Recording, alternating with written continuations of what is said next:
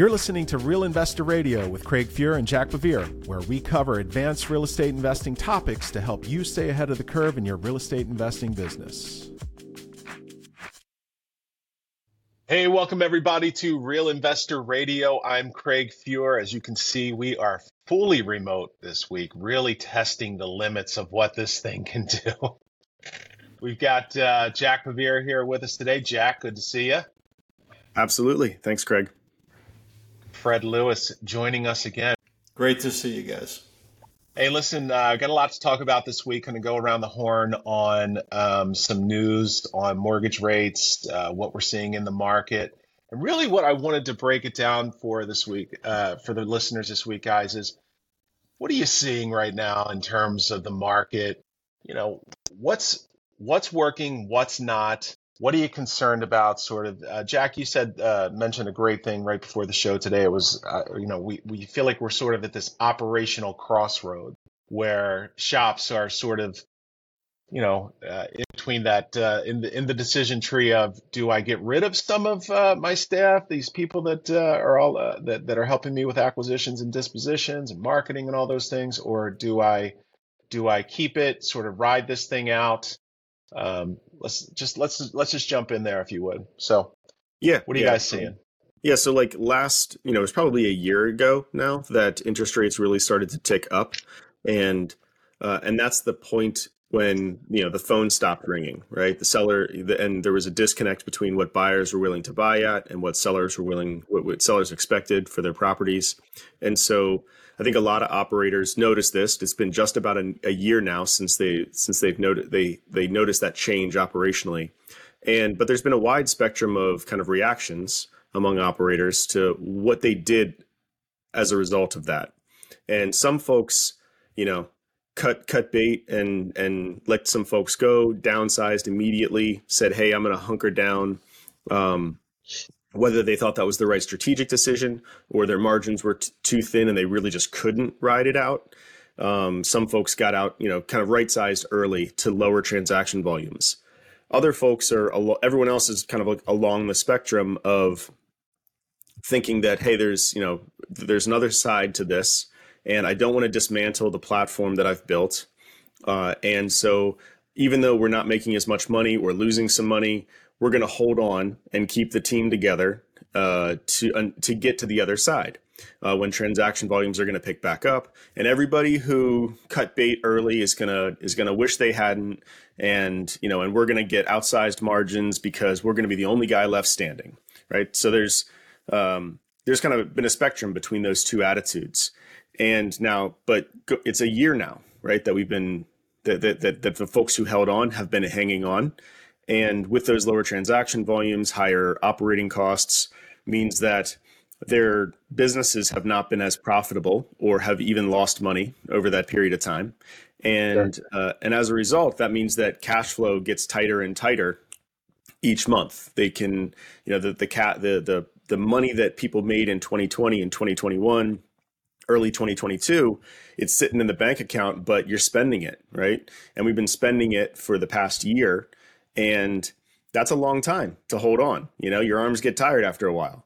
And at some point, you get yourself to a point where you've got where cash flow will force your hand, right? And you won't have a choice but to right size the shop or pivot and go do something else. And kind of here we are, at the anniversary roughly of that first opportunity to make that decision. And we're still talking about this maybe recession that's going to happen later in the year. There's still a big debate about where mortgage interest rates are going to go. Real estate investors still really don't have clarity as to where the market's going 6 months from now. And so that makes it very difficult to continue to hold on with that lack of clarity and a dwindling bank account, frankly. Jack, with the, sort of the increased competition over the years and just seeing a lot less inventory to take a shot at out there. What kind of compression have you seen in sort of wholesale fees and some of the deals that you're doing? I feel like you're just kind of hitting singles, not really hitting any balls over the fence these days. Yeah, sure. So I would say, third quarter, fourth quarter last year were the worst from a metrics point of view. The key performance indicators, the KPIs that we monitor for what it costs us to buy a house, the cost of acquisition. They were good in 2022, in the first half of 2022, and then they really, by good I mean low, right? Like we were in the kind of the $3,000 to $5,000 per deal range. By the end of the year, the yearly average was above $10,000, which means the third and fourth quarters were probably in the 15 grand range, which is not sustainable, right? Like we're making 15 grand wholesale fees and spending 15 grand to do it, and then making payroll on top of that. It just doesn't work, right? So I would say the worst of it was third and fourth quarter of last year. First quarter got noticeably better.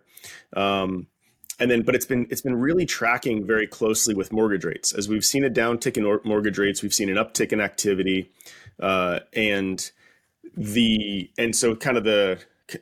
now we're hitting singles, but a double and a triple is super hard to come by.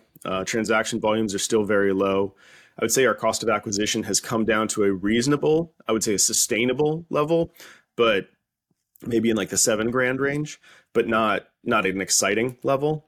And so one of the things that we've been then as a result very focused on is where mortgage rates are going to go. Because if it's the case, and we're seeing this in a lot, I monitor a lot of the mortgage industry publications, and there is definitely a school of thought that mortgage interest rates are going to start to come down slowly here in the third and fourth quarter, and that will lead to a significant uptick in home buyer interest, which is good for flippers. It's good for wholesale activity. But then there's another camp, in the finance rags that might suggest that we're going to be higher for longer, and there's a bunch of things that are happening outside of the housing industry that are going to keep long-term interest rates up, or even push long-term interest rates higher, which may suggest that, push the 10-year higher, which would suggest that mortgage interest rates are going to stay at these levels and could even climb.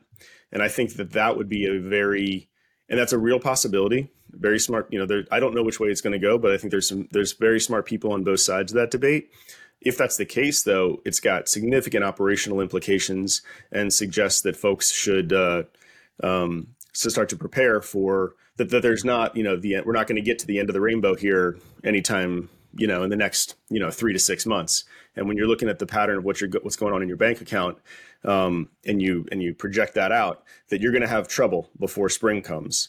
And so I think that's a scary but real possibility right now, unfortunately.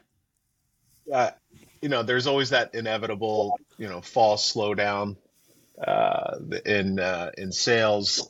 Certainly with the wild ride that the mortgage rates have been on, I don't see that getting any better. There was a report in Housing Wire earlier this week where mortgage rates are headed.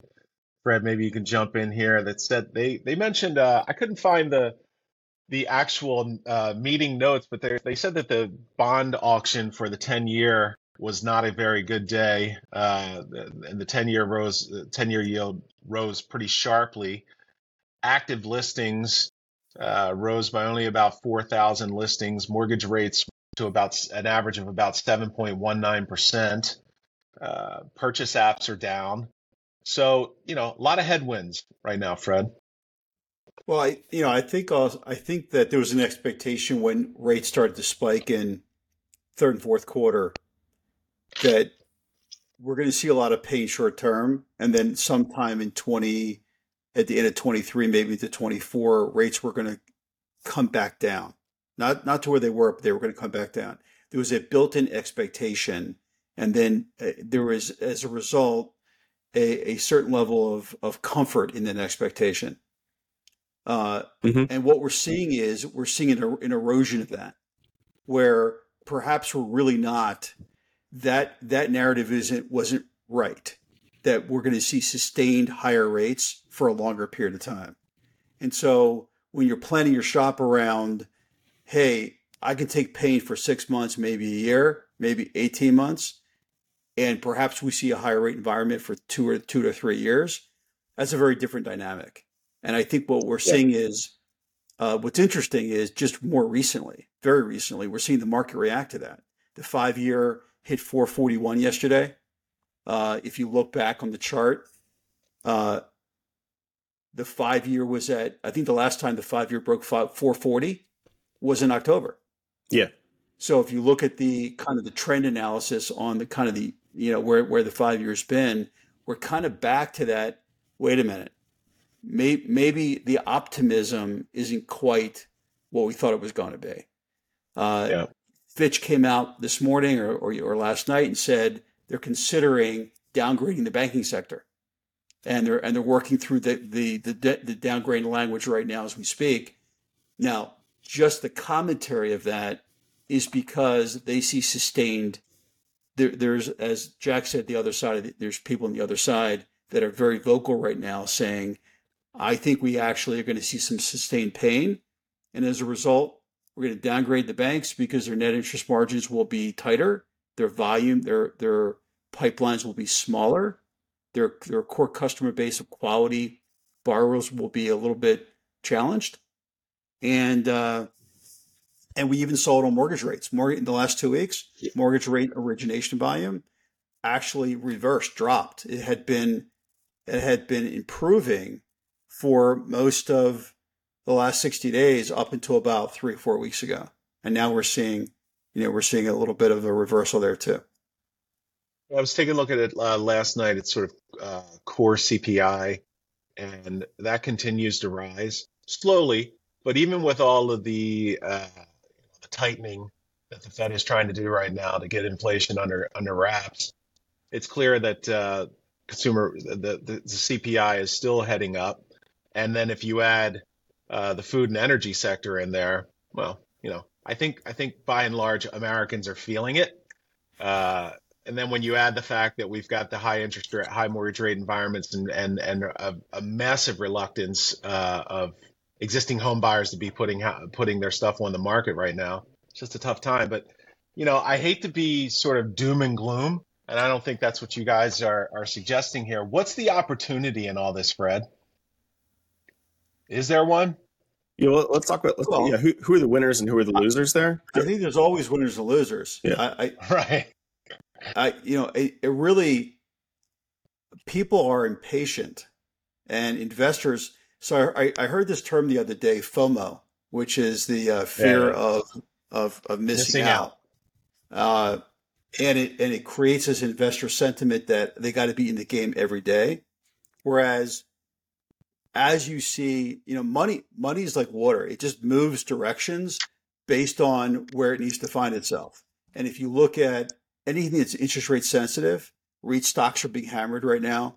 They're very interest rate sensitive. Bank stocks are being hammered right now again for the same reason. And then my commentary about Fitch.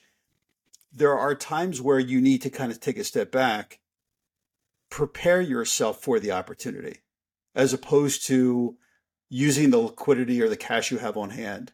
And I think this is one of those times where can you speak to that, Fred? So if I'm an operator and I'm trying to prepare right now, what am I doing? If you're an operator and you have 4 properties on the market to sell some of them. The market's not likely to be better 30 days from now than it is today, and it's certainly worse today than it was 30 days ago. So if the liquidity is tight, you got to put your ego aside as a real estate investor, entrepreneur, and say, hey, it's more important that I got some cash in the bank and I have less units on the market, so that I have that cash to take advantage of the opportunities that will come. There's no doubt opportunities are coming. Banks are going to be, I believe, in a position come some point, whether it's end of this year into next year, where they're going to have to move some assets. Mm-hmm. We're going to see some distress. There's going to be opportunities. So I got a call a few days ago from a guy in my mastermind, and this guy is a entrepreneur who likes real estate. So he owns one of the chimney companies in Maryland, and he's got some cash, and he really is itching to put that cash into hard assets. And my whole conjecture is it's very difficult right now for an operator to find a deal, much less a non-operator. So he's out there looking at houses, retail, trying to make the numbers work. But let's talk about so what do you say to a guy like that who wants to put money in real estate right now? Do you hold that on the sidelines? Are you really still looking for that needle in a haystack? Jack, you want to jump in? Yeah, like I'm not negative on the American housing market overall. I'm very bullish on the American housing market over the long term. So for somebody who's allocating cash from a different operational business into an alternative to the stock market makes a ton of sense to me. And I think that, and the idea of that person trying to time the market is next to impossible. And sure, so if they've got a bunch of cash burning a hole in their pocket and they want to get a current return and they're not super sensitive between whether it's a 6.5 or 7 or 7.5 cap, they just want exposure to American real estate, that's fine. What I'm concerned about is more the operator who this is their full-time business and they're riding this wave, like it's core to them, how this wave breaks, when and if this wave breaks. And those folks, I feel like, are in a much more precarious position. And so something that we're doing operationally is that we are, and the thing is, and I'm not exactly sure, like I on any given day, I could go back and forth on it, but I do know that what will kill me is if I'm wrong and mortgage rates stay high and I start trailing the market down for the houses that I have on the market where I'm paying the carry on a vacant property. It's not income producing. And so I'm losing 10% a year of, whether that's paying a hard money lender or at least opportunity cost of capital. So I know I'm losing a point a month in carry on that property.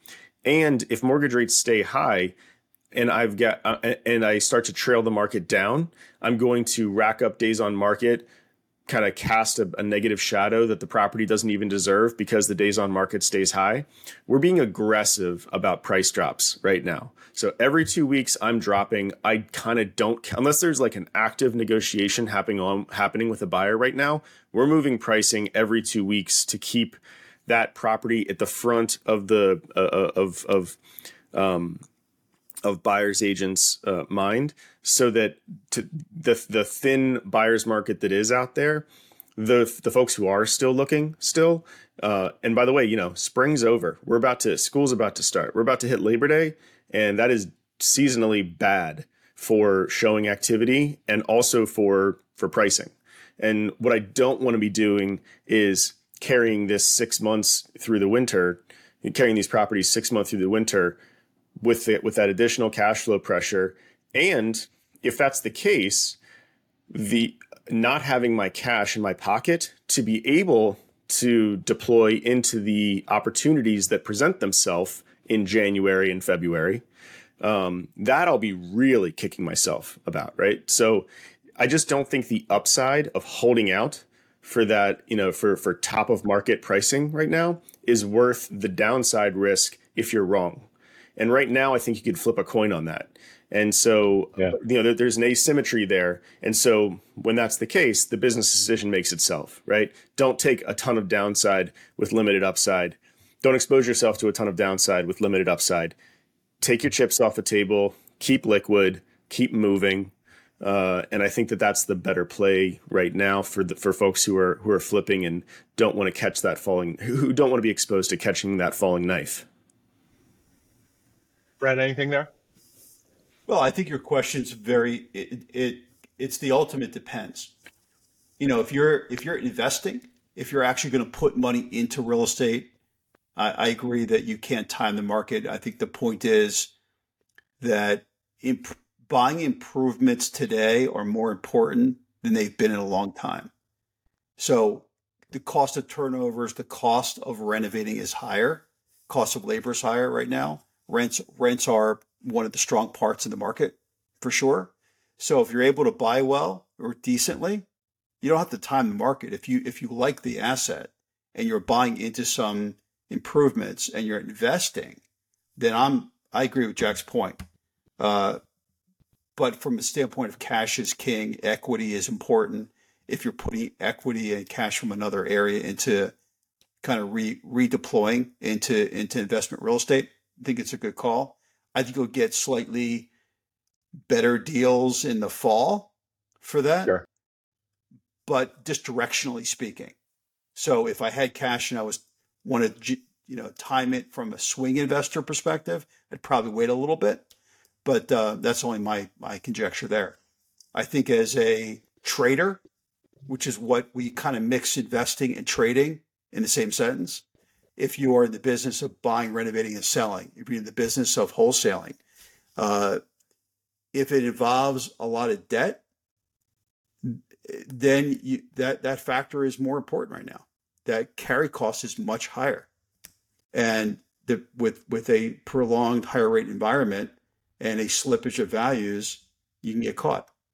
That's what I look out for. Something that I think that investors misunderstand in their forecasting, and it's a human thing. Like we do it as well, of course, is this idea that when we're talking about, hey, the banks are, there's going to be more opportunities in 6 months from now because liquidity is drying up, and so there's going to be folks who are just forced to sell at that point. We do this bias in our head where we think about what our liquidity is today and the options that we have today, and then we transport ourselves into the future and we say, hey, with the money that I have today, I'll be in great shape at that point, 8 months from now. And then, but the cognitive disconnect is that we don't realize that but we're going to go through that 8 months too. And we're not going to be in this position in 8 months. We're going to have fewer options. We're going to be looking at a less profitable P&L for the year. The banking relationships that we have today, we're going to get some phone calls in between now and then, and they're going to tell us no, or we're out, or our LTC is 15 points lower on the loan that we want to get. And we're not going to, the reason those opportunities are going to exist is because we're not going to be able to take advantage of them. It's because the landscape is going to look different for not just everybody else, but also for ourselves. And so we never, and then we get there and we're like, I did see this coming, but I didn't exactly think that through the right way and didn't set myself up to take advantage of it in quite the way that didn't quite play out the way I'd pictured it in my head. And that's often because we don't put ourselves through the same trials and tribulations as we project upon what everybody else in the world's going to do. And so, for example, your liquidity is good today, but 8 months from now, and 8 months from now, there's going to be opportunities. But at the 4 month mark, your bank's going to call you out of the blue and say, hey, I need you to pay that line of credit down. We're not renewing your line of credit, or we're going to renew it at half, the half the exposure. And you never thought, and you don't prepare for that. And so you're running your business based off of today's variables, not based off of this, this super stress test that you're putting the whole rest of the world in your mental forecasting. And then as a result, there are just a lot fewer people who are able to, who actually have properly prepared for when those opportunities come. I'm not suggesting that you need to stockpile and hoard cash to take advantage of these opportunities, because it could go the other way too. But it's never as just simple as, oh, I'll be the last man standing. Everyone thinks they're going to be the last man standing, and that's just not the way it goes. Yeah. Well, let's talk about the market a little bit, guys. I was looking at this Altos report, the housing report for July. Great video. It's in the show notes for today. The sort of some of the bullet points from this one are inventory is up. Available inventory is up by about 1%. 10% fewer homes on the market year over year. There was a little bit of that extra boost that we saw in demand between January to June appears to be fully diminished at this point. New contracts, we were talking about this on prior to the call, Fred. New contracts are down 11% year over year. And while I know, Jack, that going back 12 months seems like a different time in history these days, I think it's still relevant. And then the one that kind of blew me away was 35% of homes are taking price reductions. It's about 50 basis points a week, and that's weaker than this time last year. Fred, we were talking about the DC condo market, and I know we have listeners all over the country, but DC has traditionally been a very strong market over the last several years. You can't ride around in DC without throwing a rock at a crane somewhere that's building some sort of housing. What do you were talking about the DC market prior to, Fred? What are your thoughts there? Just sort of overall, as it pertains to sort of the overall market as well. Well, I mean, I think there are certain markets that are weaker than others. I think markets that have had substantial change in office occupancy, and in DC you have a lot of government workers who can work at home. There's a weakness in certain markets, but what kind of struck me is the stat that in Q1 of 2022, DC had 123 condo sales, and in the second quarter of 2023 it was 14. 83% drop in condo sales. Looking at it right now, I'm just looking at the overall stats. I won't read them all, but they're just so substantially off. And what's interesting is, go ahead. To that point, that will vary around the country. I mean, condo sales, particularly if you're a developer that's going to develop into a condo market, you kind of really have to understand, and that's usually in major metros or gateway cities. You have to be really careful what those stats actually look like, and understanding the data today on a forward basis and really kind of looking at the trends now is just, it's more important that you understand where things are headed than kind of the bravado of where things were and how much money people made last year at this time. 12 months is a very, not a long period of time in the course of most things, but man, it feels like 5 years, the last 12 months. Yeah, as I travel around the country, I see no lack of luxury apartments, Class A condos in almost every major city that I'm in. And I've got to be thinking that all of those guys that they've got coming online got to be quaking in their boots right now. Yeah, the condo market's boom and bust, but generally speaking, it's more of a boom and bust kind of segment of the market. It's certainly not in the affordable segment, generally speaking, especially not in DC. Mm-hmm.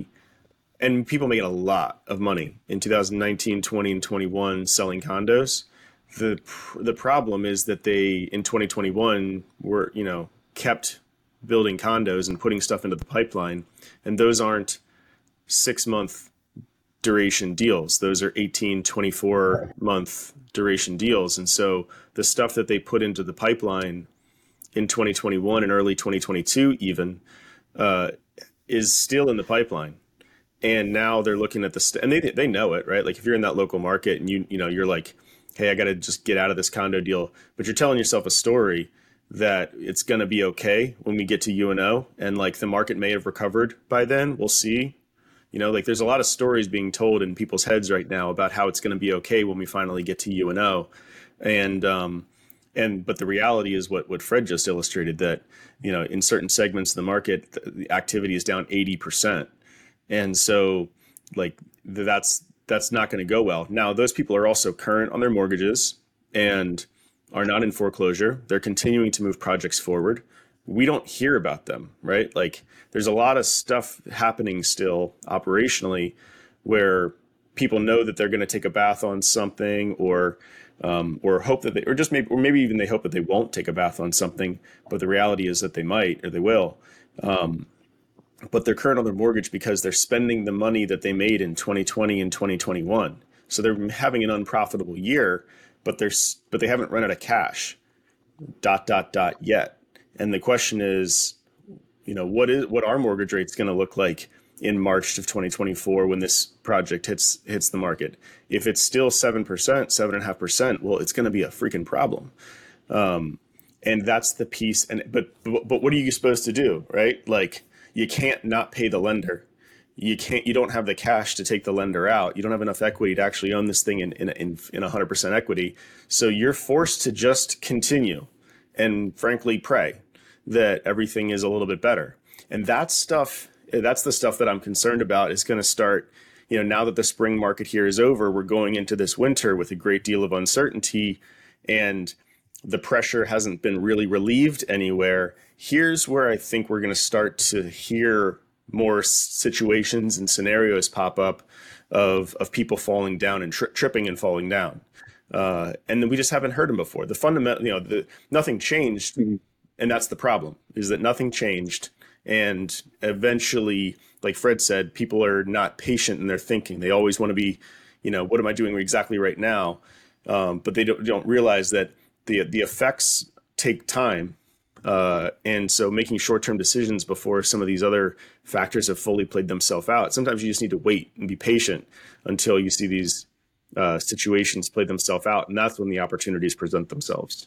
I think there's going to be a lot of recapitalizations. I think there's going to be a lot of guys raising equity over the winter because they're in trouble. And let me add two thoughts to that, because I think I like the falling down comment, because I think a lot of investors think to a trigger of a foreclosure, increase in inventory at the courthouses, people that need to sell for whatever reason. They think that's the issue here. And right now we haven't seen it for a lot of reasons, whether that's just a lot of cash in the system and profits they're feeding off of. But also you got to look at it this way. There's two interesting headwinds here I want to put out there. One is, just a year ago, the cost of financing was 30% less. In some cases, even more than that, 40% less.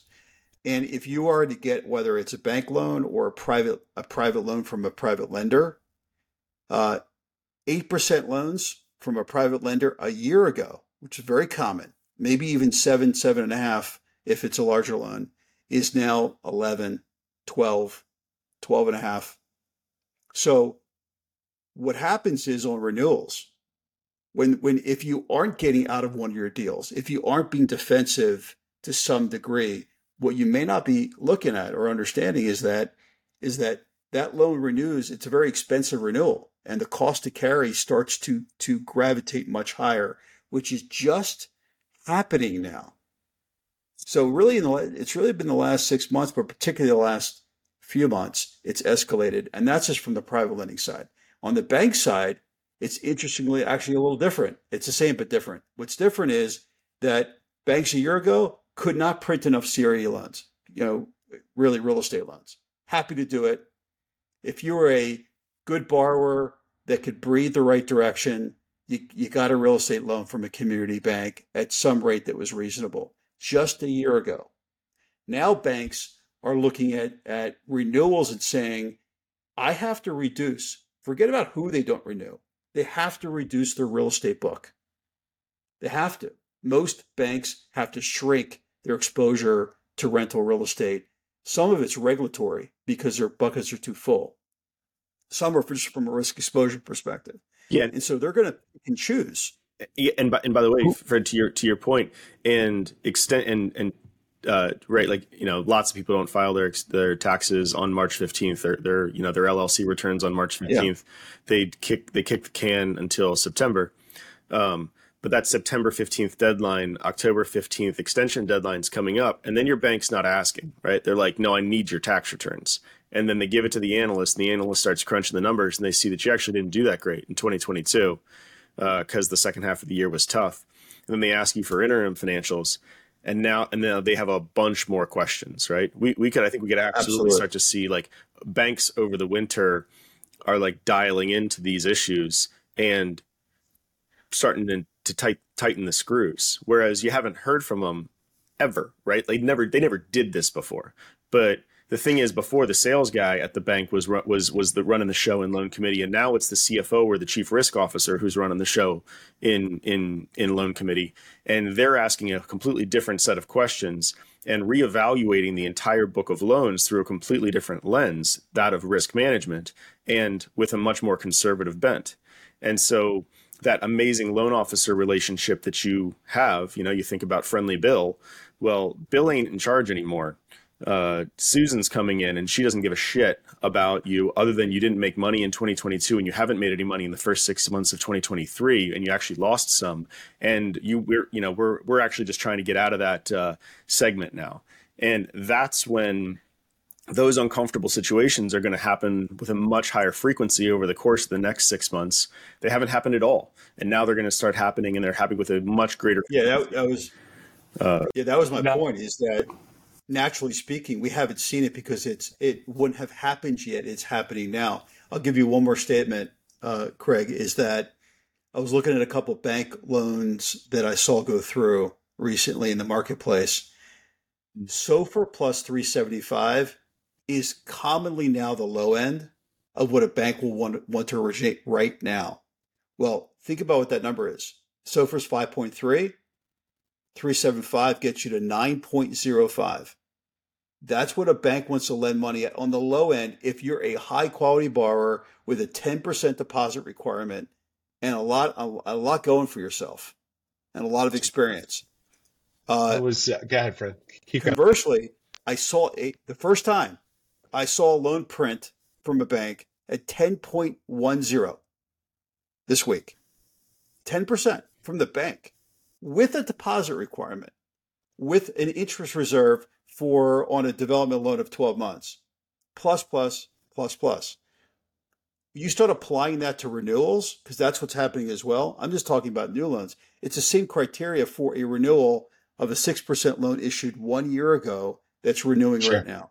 So I say all that as a corollary to the point of thinking about opportunity, but you got to be defensive enough to take some cash to put it in the other bucket so that you don't get chewed up by the renewals. What do you mean by that, Fred? What do you mean by cash in the other bucket? What does that mean? Well, if you don't sell the property today that you think you trail the market down and you force yourself to stay with the financing that's in place, and then you wake up one day and it has to be renewed because your banker is not your partner. That's also a misnomer when things go bad. The first thing that the investor wants to say is, hey, partner, guess what? I'm having a bad day. Things aren't selling. Could you add the interest payments to the back of the loan? Could you, do the following? And, we're a private lender and I sit on the board of a bank, and the answers are typically the same. We're your lender. And there's a reason that we require you to have a lot of equity in this deal. So it's something to be very wary about, that you don't want to trail the market and find yourself in that position in that conversation.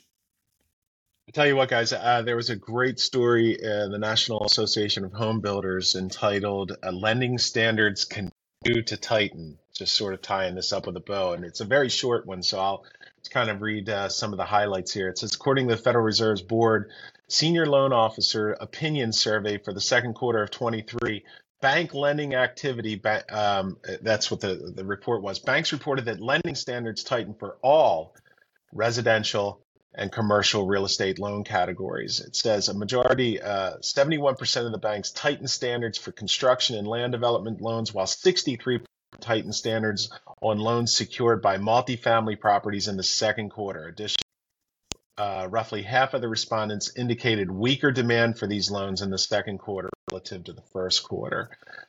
They've got, says here that the net share of banks reporting weaker demand averaged about 40% in residential, which was actually an improvement over the fourth quarter of last year. I mean, everything was an improvement, so no shocker there. I think we've lived through this before. We've seen this before, this increasing ratcheting up of tightening criteria. And I think you guys have spoken to that. Anything you want to add to that, Fred? Actually, let me add something. But by the way, this is how the Fed works, right? Like, this is all by design. Like, the Fed printed a bunch of money injected a bunch of cash into the system, right, which created inflation.